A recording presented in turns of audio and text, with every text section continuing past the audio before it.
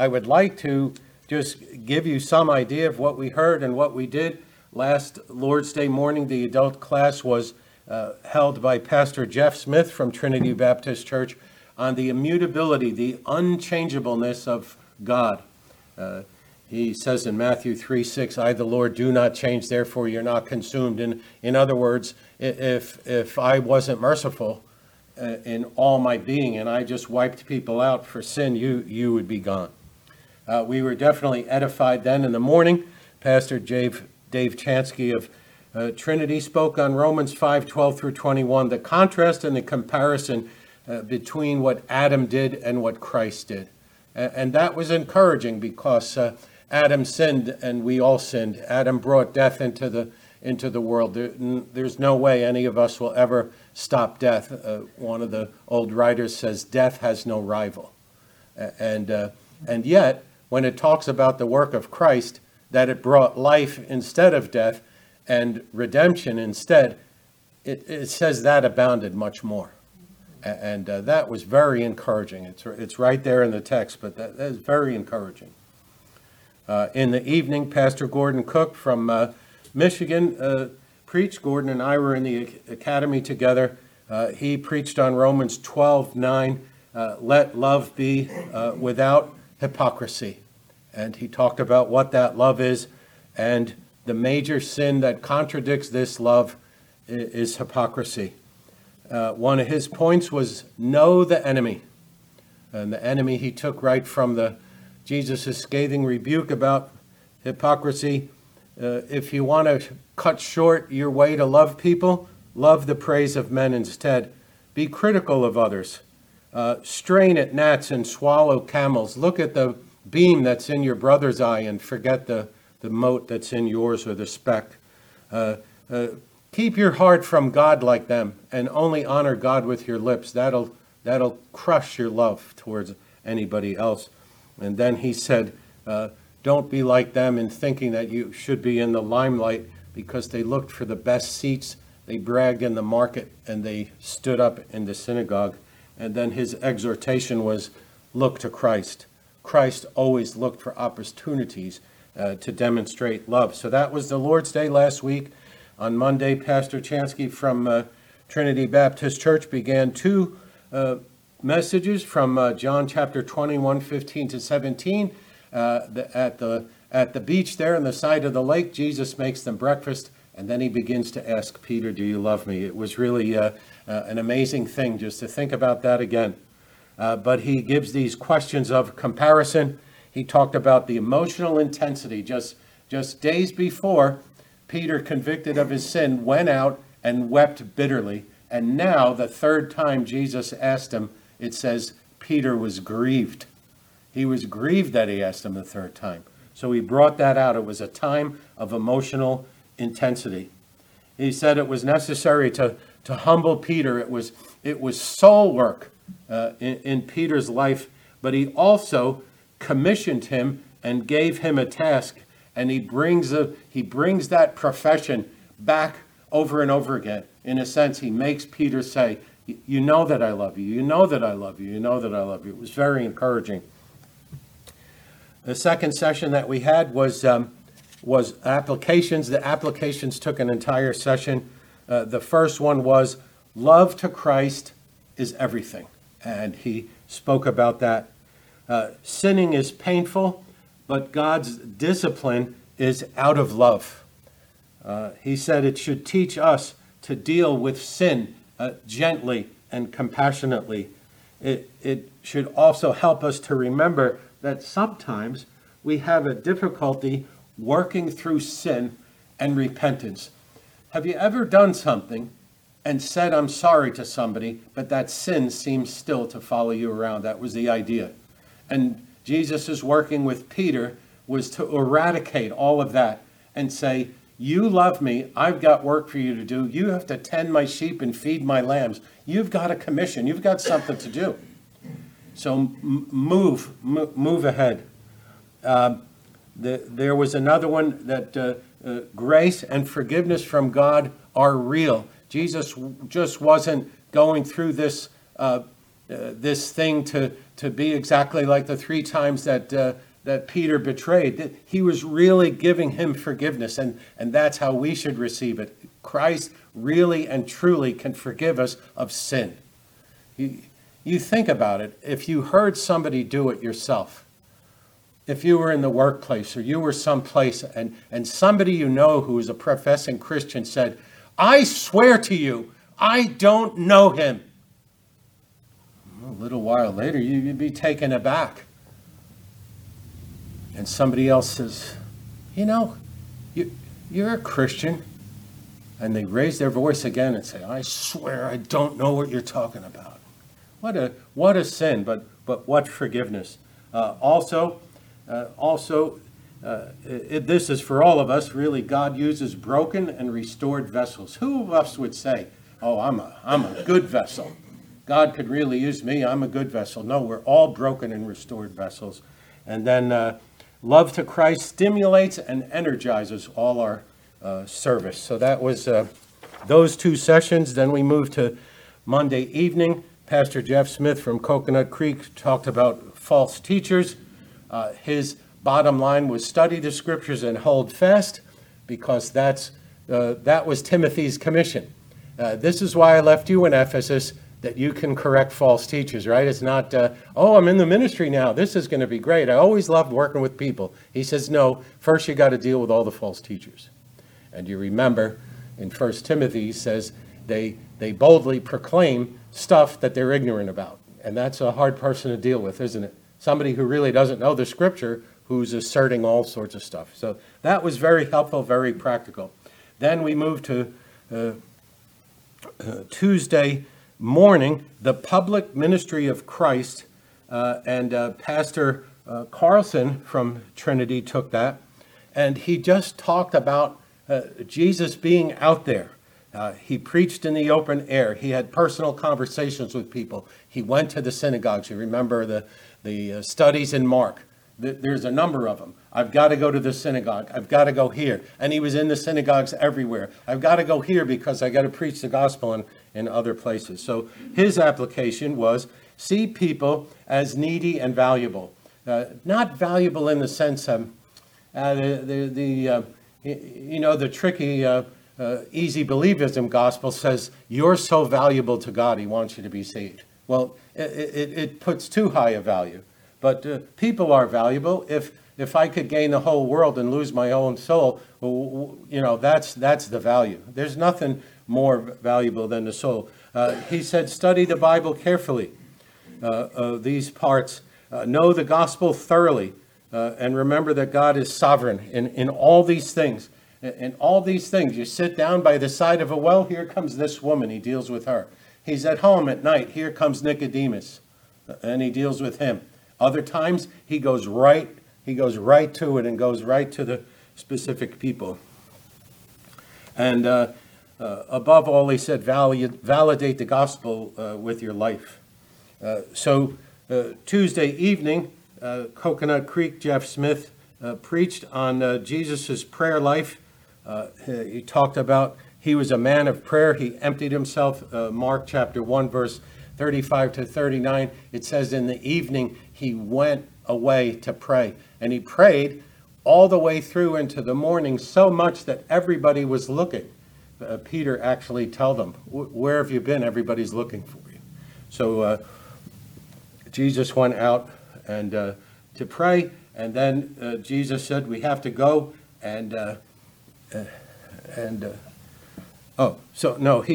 He prayed in the context of being very busy. He prayed at times when there was a blessing. When he blesses God for the salvation, he prayed throughout his ministry. And in the future, the apostles prayed when they had to make decisions and do things. And then the next Tuesday evening at night, Pastor Chansky preached on Isaiah 55, 1 through 11. Ho, everyone who thirsts, come to me and drink. What a great passage that was. The next morning, Wednesday morning, Pastor Smith preached Jesus as a preacher from the same passage. So he prays, everybody's looking for him, and he says, we have to go and teach in other places. He says, that is why I came out. That is why I came out to preach. He gave us the trivia question, maybe it's not trivia. What was the name that people called Jesus the most, that people called him? And that was interesting.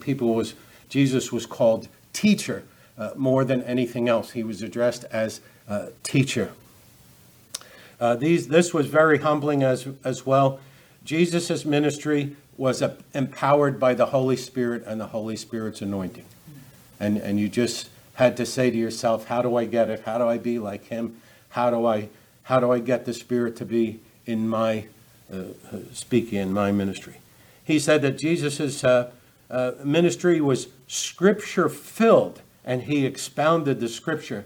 He just used the Gospel of Luke as an example and said, Luke so-and-so, he uses Daniel. Luke so-and-so, he quotes out of Deuteronomy. Luke so-and-so, he quotes out of Isaiah. Luke so-and-so. And he, in maybe 10 or 11, he said, and that's just in Luke. So you realize that Jesus knew the scripture, and that was the basis of how he explained things. He also said Jesus used abundant illustrations. That was interesting because he just used the Sermon on the Mount. And he just went through the Sermon on the Mount. And now you got wheats and tares and gates and houses built on different foundations and different things that happen to different people. And a father that gives a scorpion or a stone. I mean, it's just packed, just the Sermon on the Mount. And then his preaching was always applicatory. He always brought it to bear. Nicodemus, he said, are you a ruler in Israel and you don't know what's going on? The woman at the well, you remember, he skipped a few pages and he said, go and get your husband. And then she had to say, well, I don't have one. He says, you're right, you've had 5, and the guy you're living with isn't the one, right? That's going right to application, isn't it? Well, his preaching was applicatory. One of the things that interested me once is when they asked, who do people say that I am? Some said Jeremiah, some said Elijah. And Pastor Smith pointed out the difference between Jeremiah's preaching and Elijah's preaching was very, very different. Jeremiah was soft and tender and young and a weeping prophet, and Elijah was just bold, and you're going to do this, and I'll stand in Ahab's face and tell him, you're the troubler of Israel. And he brought that out as an interesting thing, that how could Jesus was misinterpreted, but he was thought to be both people. Wednesday prayer meeting was very encouraging. A gentleman, Pastor Ronald Kalafungwa from the Lusaka Baptist Church in Zambia, came and gave a report, and Gary and I were just overwhelmed.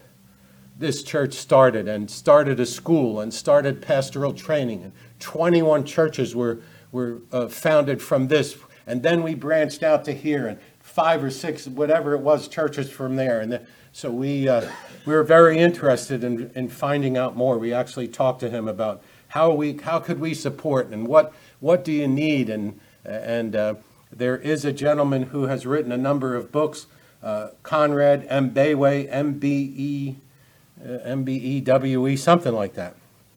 There also in our little booklet was a prayer letter from Ho Jun. It's 4 pages. It's in the back. Please read that. We are not wasting money sending things to Ho Jun. If you read that, it is 4 pages of full content. He's not talking about, my son had a birthday party and we did this. He has ministry after ministry and opportunity after opportunity. And it was really encouraging to me. We did our research and we looked, and we are not wasting a penny sending it to that man for that ministry, because it's just complete. And the Lord is using, and you can see these little trickles of stuff going out. Maybe it's only a family here, an opportunity there, but the gospel is just going out all over the place. So that was very encouraging. And then our last 2 sessions were by Pastor Kane from Australia on Jesus as a servant from Philippians 2 and John chapter 13, the disciples' feet being washed. So he said it's fundamental for us to serve and for Jesus to serve. Luke 22:27, I think we looked at it at a prayer meeting. I am among you as one who serves. And he mentioned others. I didn't come to be served, but to serve and give my life a ransom for many. So he said the challenge to us is serving is out of fashion. It was an interesting way to put it, isn't it? Serving is out of fashion because of culture, because of contemporary ministry. He said in contemporary ministry, people are looking to get a name for himself. They dress different, they act different, they want to have all this fanfare about them. And then he also said, in us is a carnal propensity not to serve, not to take the lowest spot. He mentioned the disciples, and there's another example, right? Jesus dealt with it a number of times. And what would you think? What would you think? I preach better than you, Gary, but I think you preach better than Russ. And Russ would say, no, I've been here the longest, and I've been through Hebrews and Romans. What are you guys talking about? Oh, no, but I did that. Could you imagine? And literally, in the upper room, that's what they were arguing about. The one mother comes and says, would you please let my son sit next to you? Can you imagine that? Okay, Mom. But the question is, can we be baptized with the baptism that Jesus, what was his baptism? He served, he served, he served. He was up here and he made himself as a servant unto death and shame. Insults, somebody spit on his face, somebody smacked him in the face and said, tell me who it is. He could have told them their name, their address, and their phone number, and how many hairs are on their head, but he took it. He took it because that's what he was supposed to do. It's a great calling that we have. We're ministers of Christ. It's a very high honor to be put in a place of service in the name of Christ. Because what am I supposed to do? Demonstrate Christian service. I'm supposed to be like him, serve like him. And you're supposed to say, he serves like Christ. He's not thinking about, he did this better than that, or that guy and this guy and that guy. The final one concerned his motive. So there was the challenge, the calling, and the motive. John 13, it begins with, the hour has come. Jesus knowing that the hour had come. Other times in the Gospel of John, it's a pattern, my hour has not yet come. He tells his brothers, my hour has not come, but your hour always is, because you need to repent and believe. But it's not my hour for all the things to happen. But now he goes into that room and his hour has come. And it was a beautiful picture that Pastor Kane portrayed. He says as if John has left the door of that room open a little so that we could look in. So the challenge, the calling, and the motive, it was love. He loved them. And then he begins to plan to wash their feet. It was an evening of agony. It was a time of treachery. There was an air of rivalry in the disciples being rivaled with each other. And it was an act of humility. He pointed us to 1 Corinthians 13. When the meetings are supposed to re-adjourn, years and years ago, Pastor Frank Barker had a cowbell, literally a cowbell. And that's how you knew you had about 3 or 4 minutes to go to the bathroom and get back into the meeting. And every time, every break, and that's what he said. If you don't have love, you're as good as that bell. And you were just like, help me to be more than that bell, because that bell was annoying after a while, right? And everybody teases, but that's it. This is it. Get back to your seats. So let's not be clanging bells. And the summary, Jesus says in John 13:12 is, I left you an example. You call me, I think he says, teacher and Lord. And he says, that's what you should call me, for that's what I am. But I left you an example so that you should go and do exactly like I did. And here they're talking about who's the best. Pastor Kane brought it out even in the context with Judas, that Jesus washed all 24 feet, not 22. He knew everything. He knew who would betray him. The beginning text says that. He knew it. And he bowed there before Jesus with a towel and water and washed those feet.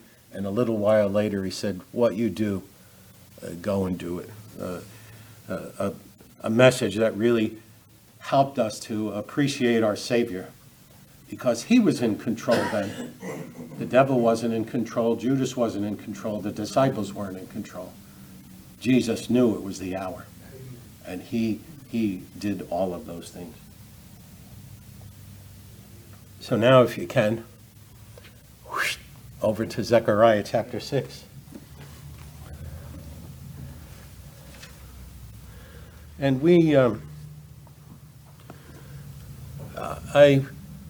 I like to go over that because you can see we weren't taught, right?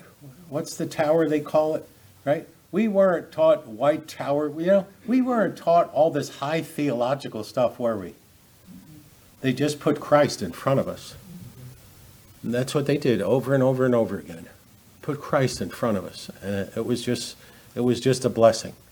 Because not all theology, it's not like, well, we don't have a members conference because they're down there and you guys are special. No, we are humbled and literally brought to the dust, I think, over and over and over again, because everybody's in the same.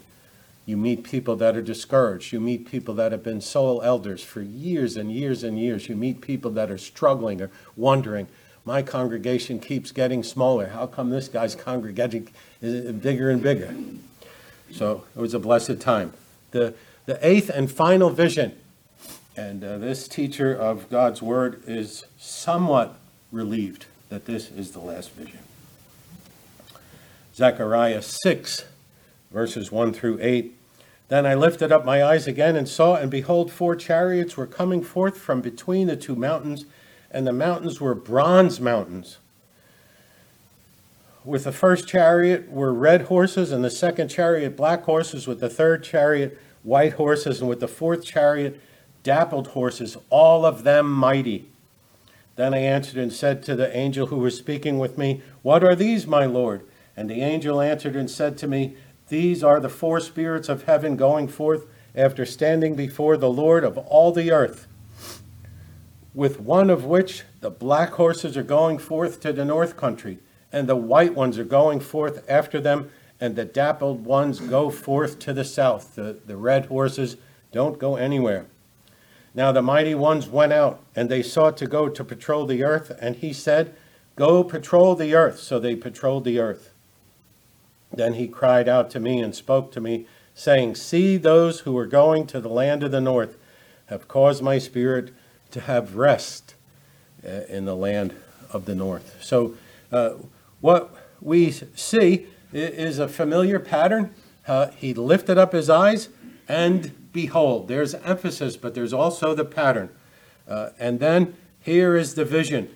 First of all, there's 4 chariots coming between 2 bronze mountains. That's what he sees.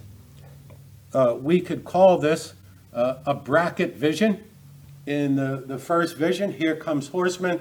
In the last vision, here come chariots. There is some stark similarities, and we'll take a look at those. And the first vision was horsemen with horses of different colors. At that time, we didn't guess on the colors. This last vision is the same. Revelation has horses of colors too.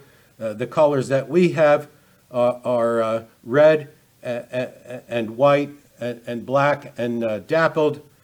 In Revelation chapter 6, red, white, black, and a different color. What does our last one say? Oh, dappled, yeah. So, horse of different color. But I still am not going to guess on if the colors really have a significance. And that's just an approach that I've tried to take. I really can't pinpoint it.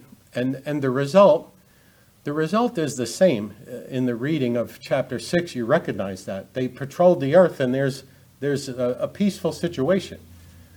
In our chapter, it says that the Spirit of God is at peace in the north. Back then, they came back and they patrolled the earth, and everything was peaceful. So the result is somehow the same. However, this is an amplified vision because we go from horsemen to chariots, and there's a big difference. Dr. Phillips says the first vision we saw the light cavalry, which showed Yahweh's omniscience and sovereign omnipresence, right? They demonstrated that God could just tell this cavalry, these horsemen, go patrol the whole earth. It's his omniscience, his omnipresence, it's God's searching eye. He knows, and the result is God can tell the people, I know exactly what's going on in the whole earth. Here, Philip says, chariots were the heavy cavalry, the shock troops, not unlike our modern day tank units. Chariots went forth not to scout, but to crush the power of the enemy. And there's multiple references to large numbers of chariots in various armies. So all throughout the Old Testament, it will say Israel was going to be in battle, and they were confronted by this guy who had 7,000 chariots. If you just look up chariots, you'll see there's numbers next to chariots frequently. So here comes 4, but they're coming from God. But they were this indomitable force back then. You could have all sorts of troops, but chariots, that's the next level. It's also a familiar vision, or a vision we would understand, because there's 4 of them, and 4 is like a perfect number, a whole number. In chapter 1, there's 4 horns and 4 craftsmen. In chapter 2, verse 6, something comes from the 4 winds of the sea. And in Acts 10, Peter's sheet is lifted down by the 4 corners. It's held by that. It's a perfect vision. There's 4 winds in Daniel, 4 creatures in Ezekiel. There's 4 living creatures around the throne in Revelation 4, 5, and 6, and 4 angels in Revelation 7, verse 1. And there's many other pictures. Revelation 20, verse 8, they came to deceive the nations which are in the 4 corners of the earth. So it's 4 is it's a perfect number. It's a good number. Mr. Webb says the 4 chariots are representative of a much larger military force, one in fact that operates everywhere throughout the whole earth. So it's the picture of those horses that came back and were seen at first. Well, what are they? Oh, they're the horses that have been everywhere around. And here comes this stronger force. So the 4 is a number of symmetry and completeness, and I think we can state that with more assurance than what the colors mean. But then comes the bronze mountain.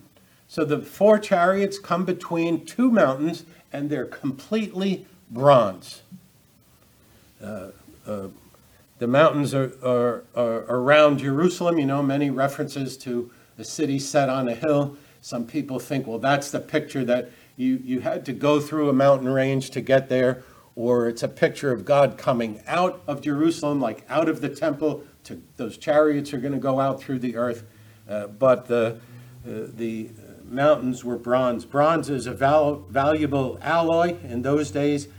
Bronze added strength to a weapon or shield. Symbolically, Jeremiah is told that he's bronze. Jeremiah 1:18, and I, behold, I will make you this day a fortified city, an iron pillar, and bronze walls. That's what you're going to be to these people. And that's the picture. Strong. And bronze walls against the whole land, against the kings, etc. An interesting thing, and this is where I think this comes from, is in Solomon's temple, 1 Kings 7, 15, and 16, he cast 2 pillars of bronze. 18 cubits was the height on the pillar, and a line of 12 cubits measured its circumference. So these are huge. 18 cubits is 18 plus 9, 27 feet tall, and 12 cubits around, right? 12 times 1.5, you could figure it out. Huge. The second pillar was the same, and bronze capitals were on top of the pillars also. Bronze, everywhere. In the tabernacle, you could see in Exodus, if you use a concordance, bronze, bronze, bronze, bronze, bronze. It's everywhere. So this is not a new picture to them. 1 Kings 7:47, and Solomon left all the vessels unweighed because there were so many of them. The weight of the bronze was not ascertained. There was bronze everywhere. So having this be a picture of the temple, a picture of strength, a picture of God's presence, is something that they would have understood. The mountains, it's a little bit different, and we run into some different things. Somebody says the mountains are God's hidden counsels, and the chariots are what is revealed, because he says the chariots are going to do this, and here's what they're going to do, and here's what they're going to find out. The second thing is, it's the spiritual wall of protection that God has placed around his people, and you understand that since all these wars are done, they're protected. They can build the temple, they can build everything. I mean, Nehemiah, those guys ended up with the sword and the trowel, right? The sword in one hand, kind of hard to work that way. So a spiritual wall of protection that God's placed around the people. Third, that this is glorious imagery to depict something greater than the original. And here we would understand that God, this is post-exilic. And God said in Haggai, I'm going to make the temple more glorious than it ever was.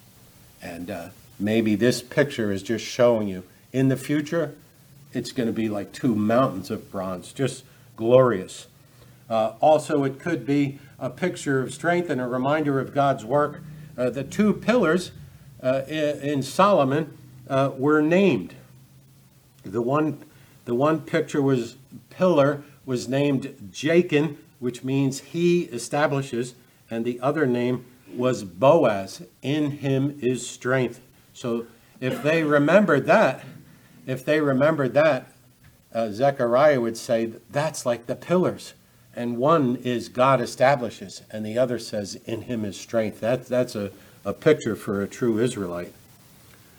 The pillars, Webb says, represented the stability and power of God's kingship, for the temple was his house, the supreme place of his rule in all the earth. And that I think is a perceptive comment. He's just saying this is just a picture of power. This is just a picture of the firmness and the steadfastness. And if you remember Haggai, that's what he's telling them. Get back to building a temple. What are you doing? You're the ones who are saying, well, maybe it's not time. It's not time to build the temple yet. And what did they do? They got discouraged. And what kind of houses were they making sure they had? Oh, I got this nice paneling up. I got the nice paneling in my living room. And they forgot. But this is a demonstration. It represented the stability and the power of God's kingdom, for the temple was his house, the supreme place of his rule on earth. The most glorious thing, we've seen it in Mark, I read it in Matthew as part of my devotions recently. Jesus comes into the temple down the hill. Remember, Gary painted that beautifully, right? They come down the hill, they're worshiping him, and the Pharisees are like, you got to stop this. No, the glory came into the temple that day. The praises of Christ as the Messiah. And then he cleanses the temple again. They say, who gave you this authority? But his glory came in there. Every time he went and taught and preached, his glory was there. And then he just slips away, doesn't he? It's clear temple and kingdom of God's significance. The chariots are going forth from his presence to wage war. And chapter 2:13 in That might be Habakkuk. It says that God has roused himself from his holy dwelling. I have it wrong. No, that's Zechariah 2:13. Be silent, all flesh, before Yahweh, for he is aroused from his holy habitation. It's a picture that we've looked at numerous times in the prophets, that God is beginning to work and stirring himself. In the vision, Yahweh's purposes and power are revealed. Trapp says, as designed by God's all-disposing providence and power, and ready, pressed at his appointment and pleasure to run their race. So he's saying, look at these chariots. They're coming out, but they are not going to do anything that God hasn't told them that they can't do. It's a picture of him being in control of everything. It's to do their office, to execute God's judgments, which are both unsearchable and inevitable. And Hawker attaches it to the gospel and says, indeed, I do not hesitate to consider all monarchies and all empires together with their rise, progress, and fall as designed for no other purpose but to minister to the Church of Christ. And that is the goal. The temple would be established, but what's the next thing? We're post-exilic. What's the next thing? 400 years of silence, and then John the Baptist is the forerunner. And there's the passage in Isaiah, the voice of one crying in the wilderness, make straight the way of the Lord. That's it. Here comes the final thing. And all the monarchies, all the things, what does Daniel do? Well, here's a kingdom, and then another one's going to come, and then another one's going to come, and another one's going to come. And here comes this little stone. Boof. What happens to the kingdoms? They're gone. He leads us through. There's no more Romans or Greeks. You can think of the Spanish Armada or the Spanish Empire. You could see the British Empire. Literally, at times they said you could go throughout the whole earth and not step off British soil. Well, that's not true anymore. It's all designed to minister to the Church of Jesus Christ. The one writer just blew my mind. He said all the nations in history are but the scaffolding for the church. And that's part of what this message is about. God's purposes and God's plans. I'll tell you what I did. I sent these horses. They patrolled the earth, and it's exactly the way I planned it right now, because now is the time to build the temple. Now's the time for this. And then the bracket vision, it's chariots. Well, I'll give you a picture of even stronger, right? The horses, they were just in like this dale in the woods, and there was myrtle trees, right? And the guys waxed eloquent. Well, myrtle trees are this, and the little dale is that. It's a low spot, so that's how low the people were. I don't know about that. But I know if I saw horses in a dale and myrtle trees and chariots between two mountains of bronze, I get the picture. This picture is more stark than that picture. And that's what God's showing. These are powerful images displayed, and powerful purposes of God are going forth. He is going to establish. It's in the text, the power of the chariots we'll look at next. All of them are strong. New King James, strong steeds. Legacy Standard, all of them mighty. Zechariah's question, here he goes. You say, oh good, it's question time. I've got questions too. What are these, my Lord? And there's his humble, let me know, I'm seeing it, and I need to know what it is. And the angels answers, they're four spirits. The four spirits before the throne. The word can mean winds, but winds don't present themselves before God. And one of the interesting things is that every version, except the ESV, says these are the four spirits of heaven. The ESV says these are going out to the four winds of heaven, and doesn't use spirit and translates it different. But be that as it may, we don't have time to try to explain that. But God sends out who he sends out. The picture of the fours. He makes his angel winds and his ministers a flame of fire, Hebrews 1:7. God sends them out to do his purpose. Revelation 4, 4 living creatures. After this I saw 4 angels standing at the 4 corners of the earth, holding back the 4 winds of the earth. 4 is always there. Their origin was that they were standing before the Lord of all the earth. They're in God's presence. And then their destinations, I'm going to finish this. We might run over a minute or two. I'm going to finish this. There's a half a page left.